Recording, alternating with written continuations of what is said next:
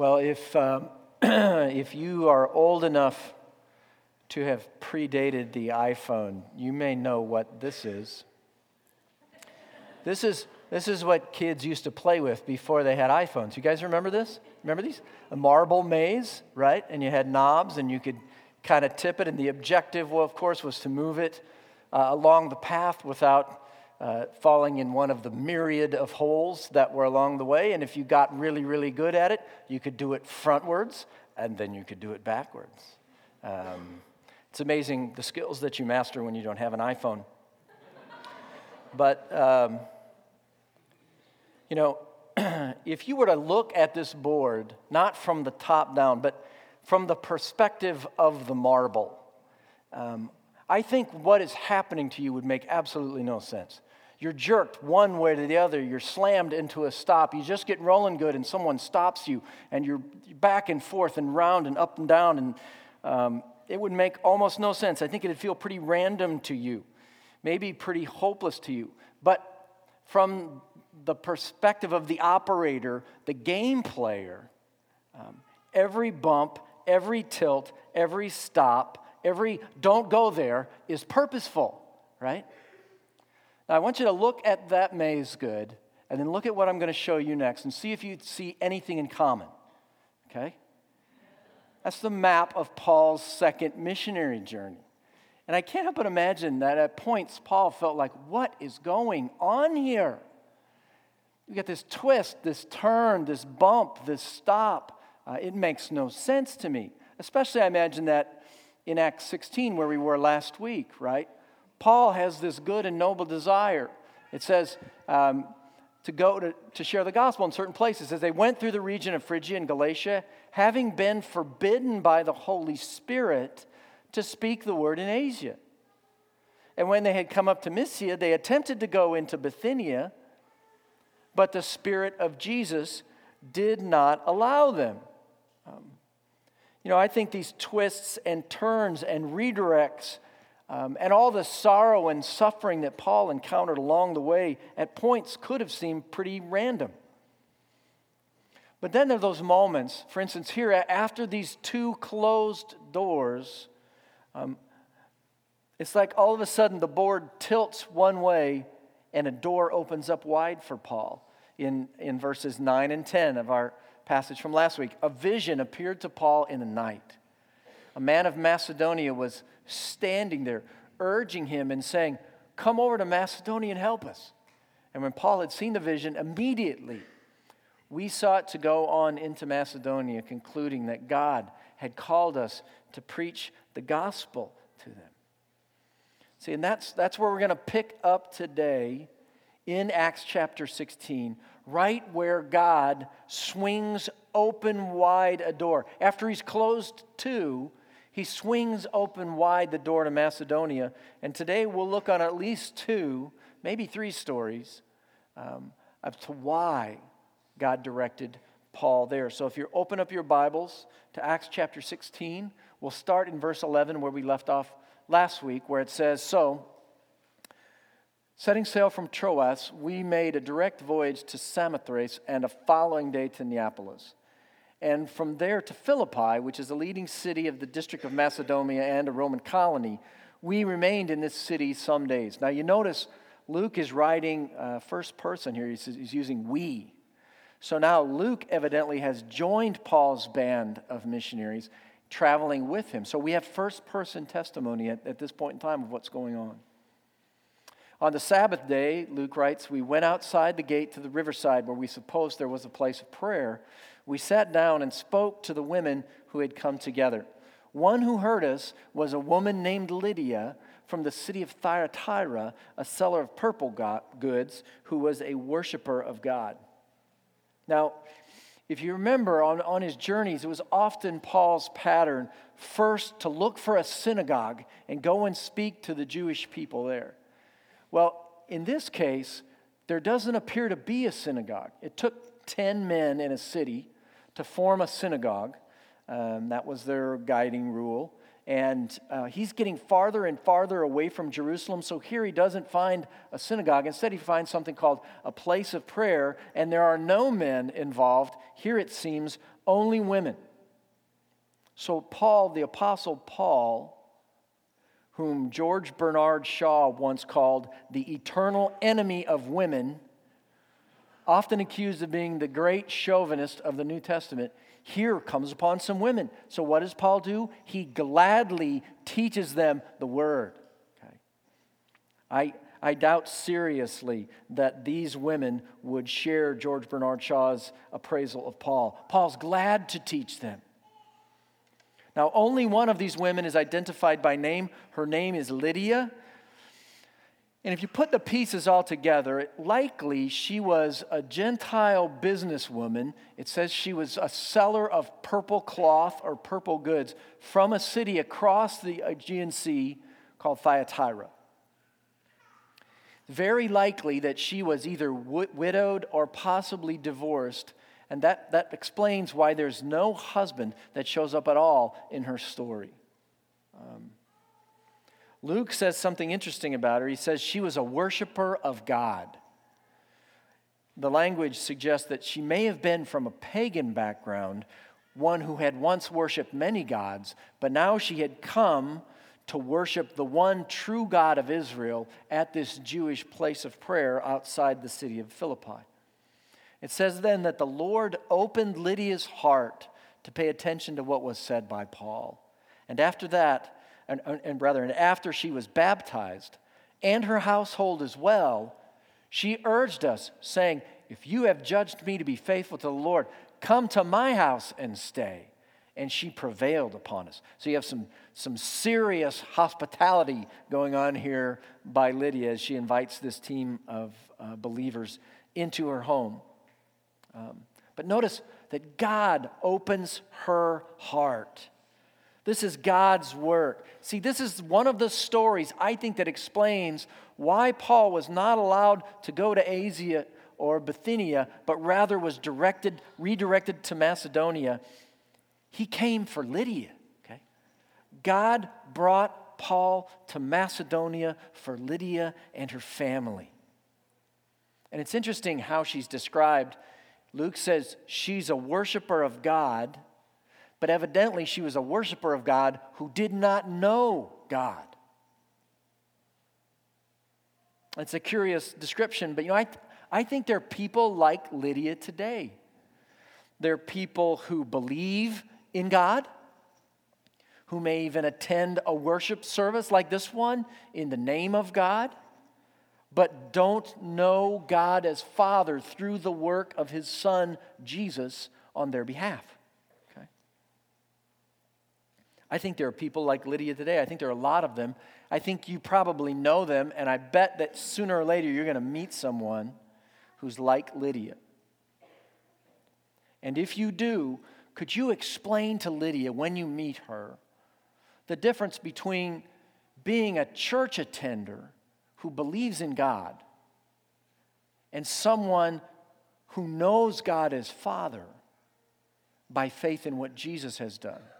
Could you explain that to her clearly?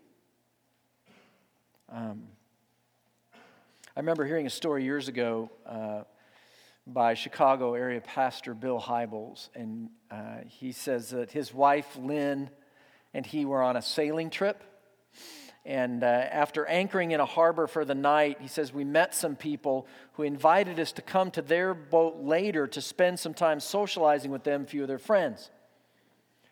He says it's when we were in the process of leaving after the party that the moment came, he says. Lynn had already climbed down the ladder into the dinghy, and I was halfway down myself when one of the people who had invited us aboard said, "Say, Bill, before you leave, can you answer a question? I've always wanted to ask a Christian what it means to become one. Can you tell all of us?" All right? So this whole array of party people are standing on the edge of the boat, evidently, as Bill's climbing down the ladder to get into the little dinghy to go back to his sailboat, and they ask him this question. This is what he says. He says, let's do a freeze frame. Okay? If you had been in my place, How would you have responded? Would you have been ready to give a succinct response to such an important question? Okay. This is what he said. He said to the people all along the railing of the boat, he said, first, you've got to realize the difference between religion and Christianity. He says religion is spelled D-O, do, because it consists of the things people do to try to somehow gain God's forgiveness and favor. He says the problem is you never know when you've done enough. It's like being a salesman who knows he must meet a quota but's never told what it is. You can't be sure you've done enough. Worse yet, the Bible tells us in Romans 3:23 that we never can do enough. We always fall short of God's perfect standard. He said, but thankfully, Christianity is spelled D-O-N-E, done, which means that what we could never do for ourselves, Christ has already done for us. He lived the perfect life we could never live, and he willingly died on the cross to pay the penalty we owed for our wrongs. That's a pretty good answer. Okay. If you meet Lydia, when you meet Lydia, can you explain how she can know God? You know, if I don't have a fancy little booklet, there's lots of really neat, fancy little booklets that help you with this that you can just give to people and say, here, read this. But if I don't have a fancy booklet, if I just got a napkin and a piece of paper, the way I like to answer this question for people about how they can know God is to tell them 3 things about God and 3 things about us.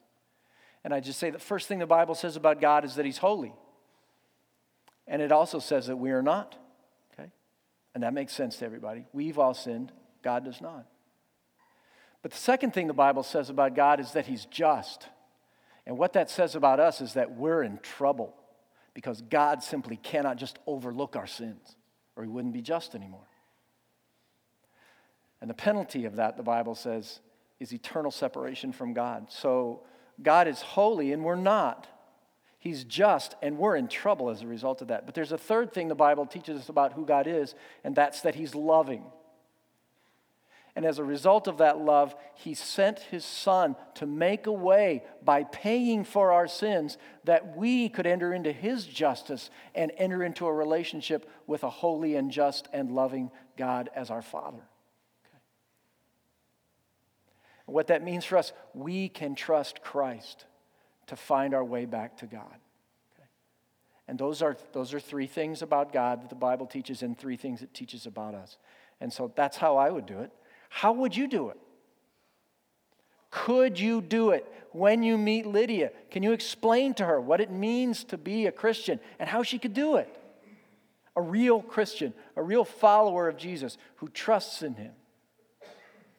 Now, you need to know, at 9 o'clock, across the parking lot in Building 6, there's a class being taught that teaches you this very thing.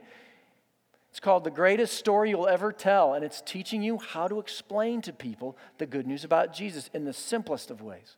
Okay? There are lots of great ways to do this, but you can go over there at 9 o'clock, and we've got people, not next week, there won't be a class next week because it's Easter Sunday, but the following week there'll be a class over there that'll be training you. Let us help you. Okay? Let's be ready when we meet Lydia. That's what I love about Paul, right? He's in this maze. This is all he sees. Don't go here. Don't go here. Take a beating here, right?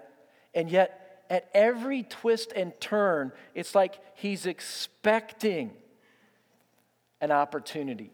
He's expecting an open door. He's looking for an open door. And you know, one of the reasons he's looking for open doors is because he's praying for them. In fact, Paul's pattern was to get other people to pray for open doors for him. In Colossians chapter 4, Paul, the same Paul, is going to later write to the church in Colossae, he'll write, at the same time, pray also for us. He's in prison when he's writing this. That God may open to us a door for the word to declare the mystery of Christ, on account of which I am in prison, that I may make it clear, which is how I ought to speak. He's praying for open doors. There's an author from Australia, his name is John Dixon, and he writes about how in Australia, when he was growing up, the public schools in Australia offered a class on the Bible that local volunteers from a local church could come in and teach, right? So the public schools had a class on the Bible. Volunteers from the local church would come in and teach. His particular class, a lady named Glenda, he describes as a very ordinary middle-class housewife, okay, was his volunteer. She came into their class and taught them the Bible. And he says that every Friday afternoon, Glenda, the volunteer, would invite the whole class to her house for lunch and for honest conversation about Jesus. And he said, so we went back. And the next Friday we went back, and the next Friday, and the next Friday. Slowly but surely, he says, the Jesus stuff became as important as the food. So we came with more and more friends, came with us. Some of these 15-year-olds, he says, were the worst kids in the school. But Glenda just opened her heart every Friday afternoon, treated us all like we were family. He said, there was one night when my friend Daniel was rather intoxicated, and we knew we couldn't take him to his house because his dad was an army man and would be livid. We didn't want to leave him on the street, so we all said, hey, let's take him to Glenda's house. She'll have him. She'll clean him up. So he says it was near midnight when they're knocking on her door, and it turns out she was just finishing up some kind of posh dinner party with lots of guests. He says she didn't bat an eye. She welcomed us in, showed us straight past her guests into the back of the house. She went and got some spare clothes and said, throw him in the shower, clean him up, and just put him to bed. We'll sort it out in the morning. Next morning, Dixon says we went back to Glenda's house around 10 o'clock to pick up Daniel. He was sitting at the kitchen table, and Glenda was making him bacon and eggs, and they were having, as he says, a good old chat, right? We took Daniel to Glenda's house, he says, because she had left a real impression on us that Christians actually like sinners. We had no doubt that she hated our drinking habits. She was a teetotaler and talked openly about avoiding alcohol. But even in that situation, her first instinct was not to condemn us, but to love us more. And he says it was extraordinary. He says after about 6 months of scripture classes, Friday afternoon events, and the incident with Daniel, we found ourselves thinking that Jesus was real, that he was inescapable, and that he was powerful. So about 6 or 8 months into it, about 5 of us became Christians. We really surrendered to Christ's lordship and accepted his mercy. Now he says, years later, I was starting my own Christian ministry and trying to figure out new ways to reach people. So my first thought was, I'll go to Glenda and ask her what her secret was. Since several of us had become Christians through her influence, I figured she must have had some strategy. So I went to her fully expecting her to tell me about some program she implemented or some particular way she had of sharing the gospel. And without batting an eye, she simply said, prayer. He said, I was really disappointed. But she continued. She said, that year, a bunch of us who taught scripture in the schools decided to make it a year of prayer just to plead the Lord of the harvest to do something special, and we did. And by the end of the year, there you all were confessing Jesus. So I was thinking maybe this should be our year. Maybe that whole 1-1-1 thing that you're learning in your small group, where you pray for one friend every day for 1 minute at 1 o'clock who needs Christ. Maybe if we were really faithful in that, it'd be interesting to see what the Lord of the harvest does here. So anyway, when Paul is redirected to Philippi, he goes expectantly. He's looking for the open door that God provided. 2 doors slam in his face. He has a vision. And when he'd seen the vision, right back in verse 10, immediately, Luke says, we sought to go into Macedonia, concluding that God had called us to preach the gospel to them. They're just waiting for an open door. And as a result of their obedience, Lydia believes, and so does her household. They all believe. Her whole family believes and are baptized. And then she opens up her home to Paul and to his band. And so evidently it's Paul's practice then while he's in Philippi to go back to the same place of prayer repeatedly. So that he says in verse 16, as we were going to the place of prayer, we were met by a slave girl who had a spirit of divination and brought her owners much gain by fortune telling. She followed Paul and us, crying out, "These men are servants of the Most High God, who proclaim to you the way of salvation." And this she kept doing for many days. Paul, having become greatly annoyed, turned and said to the Spirit, "I command you in the name of Jesus Christ to come out of her." And it came out that very hour. Okay. Interesting encounter. Don't miss the reality that there are spiritual forces that oppose Christ and oppress people. They're in the Bible, and they still exist today. I had a guy come up and tell me a story between services about an encounter he had very similar to this one that Paul had.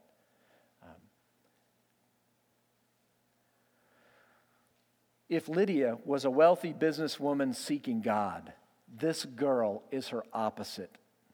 She's a slave, possessed by a demonic spirit.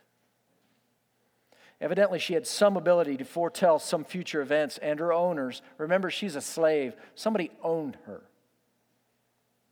They exploited this demonic ability for great profit. Now, she's crying out the truth about Paul and his people, right?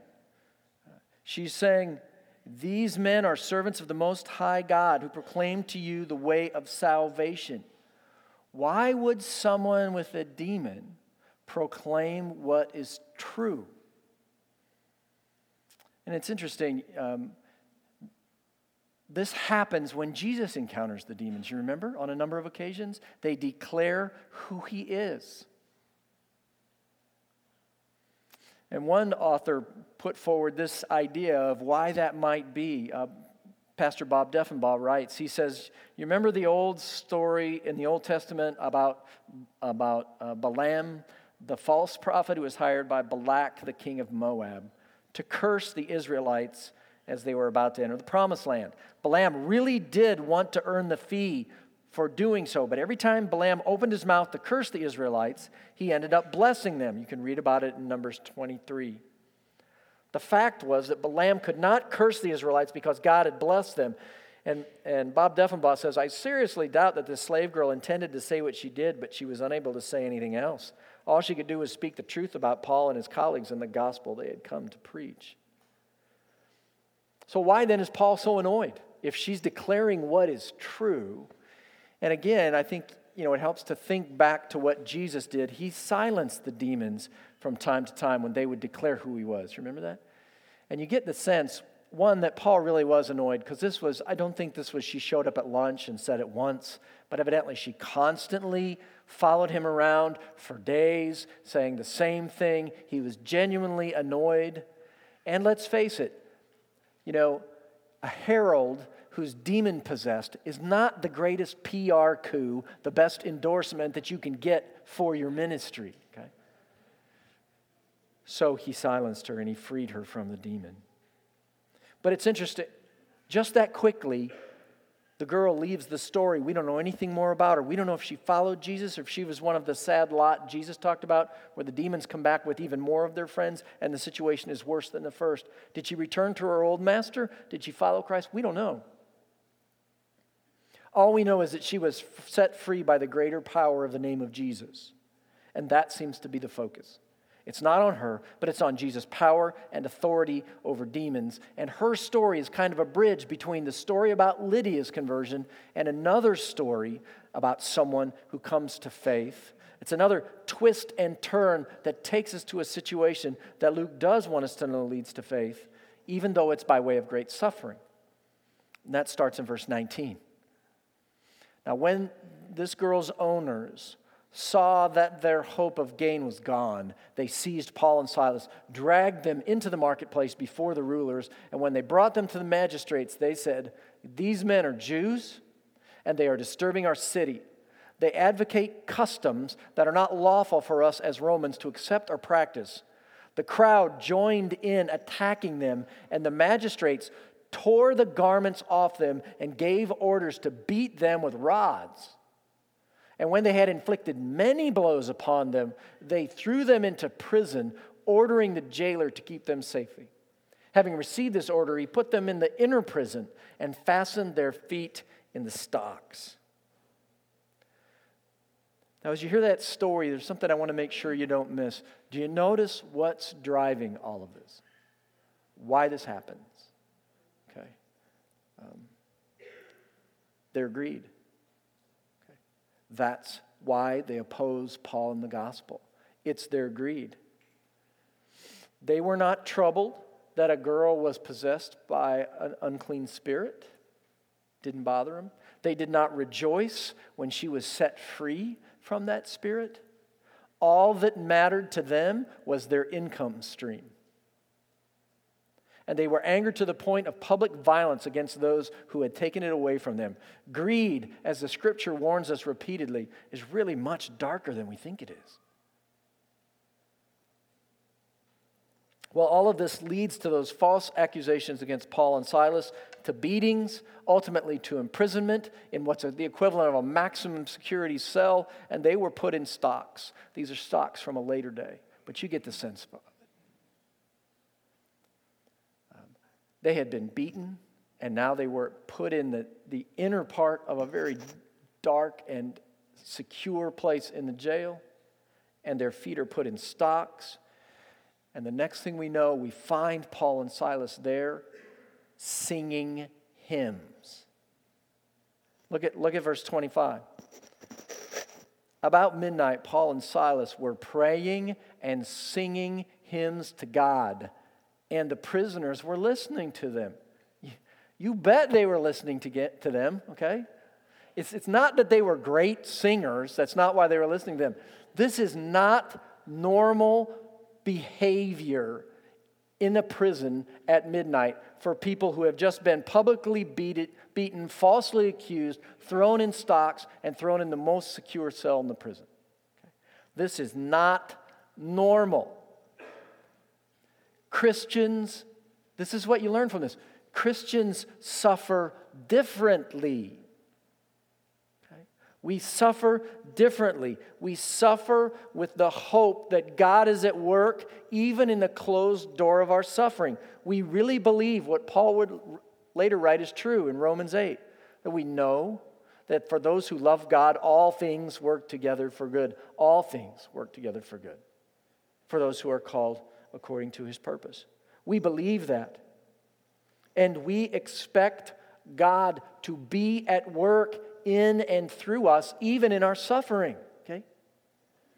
There's a story, it's an old kind of a fable it's told about a daughter who was having very difficult times, struggle after struggle after struggle, problem after problem. She went to her father. Her father is a chef. And she says, I'm tired of fighting. I don't know if I can go on. He doesn't say anything. He gets up from where they're talking. He walks into the kitchen. He puts 3 pots of water on the stove, and he brings them to a boil. He tells her to come in, and she comes in, and she watches him as he puts carrots in the first, a raw egg in the second, and coffee grounds in the third. And she watches as these things boil. She's trying to figure out, what is my dad doing at this point in time? After a while, he went over, he turned off all the burners, and he fished out the carrots. He placed them in a bowl. He pulled out the eggs, put them in a bowl, and he poured the coffee into a third bowl. And he turned to her and he said, darling, what do you see? She said, Dad, this is not rocket science. There are carrots, there are eggs, and there is coffee. He brought her closer and asked her to feel the carrots. She did, and she noticed that the carrots now were soft and limp. He asked her, take an egg, break it open. So she does, and she noticed now the egg is hard-boiled. Finally, he asked her to sip the coffee, and she smiled as she tasted the coffee's rich flavor. She said, so Dad, what's the point? He says, each one faced the same adversity. boiling water.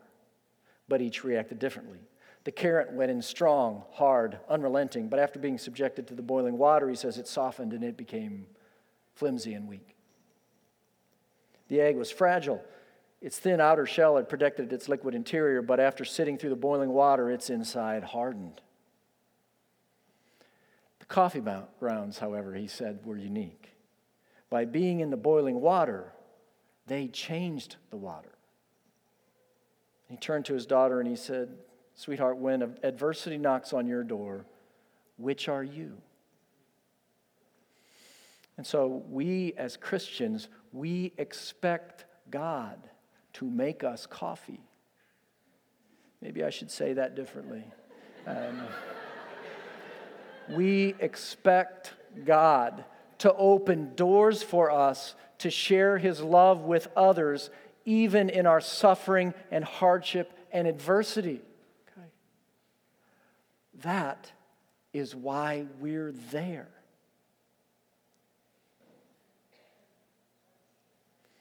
So about midnight, Paul and Silas were praying and singing hymns to God, and the prisoners were listening to them, and suddenly there was a great earthquake, so that the foundation of the prison were shaken, and immediately all the doors were opened and everyone's bonds were unfastened. This is, by the way, not normal earthquake fallout. When the jailer woke and saw that the prison doors were open, he drew his sword and was about to kill himself, supposing that the prisoners had escaped. And Paul cried with a loud voice, "Do not harm yourself. We are all here." And the jailer called for lights and rushed in, and trembling with fear, he fell down before Paul and Silas.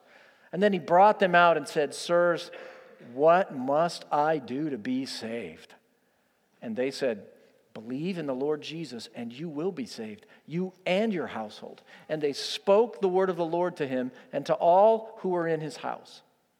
And he took them the same hour of the night and washed their wounds. And he was baptized at once, he and all his family. And then he brought them up into his house, set food before them, and he rejoiced along with his entire household that he had believed in God.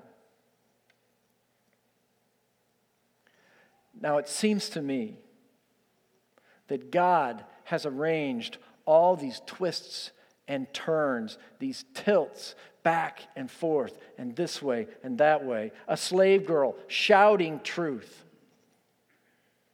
that led to an unjust arrest and false accusations and public flogging, so that Paul and Silas were sent to this man's prison. And he personally was charged with their care. An earthquake happened so severe that it shook the foundation of the prison. And you couple that with prisoners who chose, when they had the opportunity, not to escape, but instead their greater concern was for him, for his well-being. When he saw how they suffered differently, he heard them singing and praying in the stocks. He experienced from them a love for him that was greater than their desire to escape. When he saw all that, when he saw that they were following the example of Jesus, who while on the cross was concerned for his mother and for another of the cross bearers next to him, and even for those who put him there as he prayed for their forgiveness, as he experienced this faith, this love for others when their own suffering was so very great, this caused him to believe. I believe that God orchestrated all these events, sent Paul to Macedonia so that this jailer and his household could believe. And just like Lydia, he and his household were baptized. And in the New Testament, this is what marks believers in Jesus: baptism. And if you are following Jesus, you should follow him in baptism. And again, just like Lydia, the gospel flows through his household, and his whole household believes too and are baptized.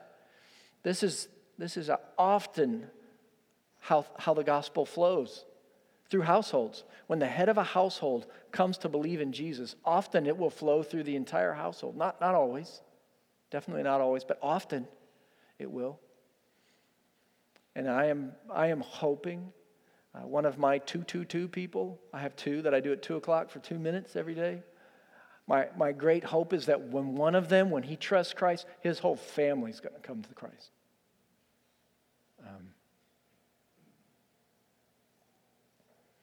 And then again, just like Lydia, he opens up his home to them, and the prisoners become honored dinner guests. And the jailer washes their wounds, perhaps even wounds he inflicted with those stocks.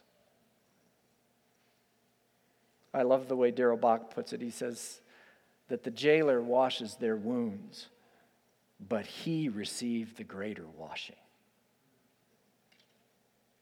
Now don't miss Paul's expectant readiness.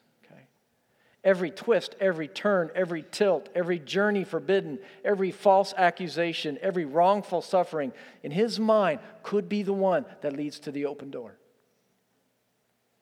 It could be right there, right in the midst of the hardship, just around the corner from an inexplicable redirect. And I know that you are facing those kinds of things that make absolutely no sense to you. Hardship, suffering, loss, injustice, confusion, closed doors. And could it be for you that God is positioning you where the door is open widest? And that's why you're there. Drop down with me to the very last verse in our passage, verse 40. Paul and Silas at last are out of prison. They're actually escorted out of prison. If you read the previous verses, you'll find out how that came about. And the first thing they do is they visit Lydia. They go back to see Lydia, and when they've seen the brothers, evidently now there's a church meeting in Lydia's house, and there are men that are involved in that church. They encourage them, and they depart. And so it seems that from one businesswoman and a converted jailer and their families, and just maybe, I hope, a slave girl who'd been set free, there's a church that starts in the city of Philippi. And Paul, later on, from a prison cell, is going to write a letter to that church, this church that started from these families. And this is what he's going to write to them.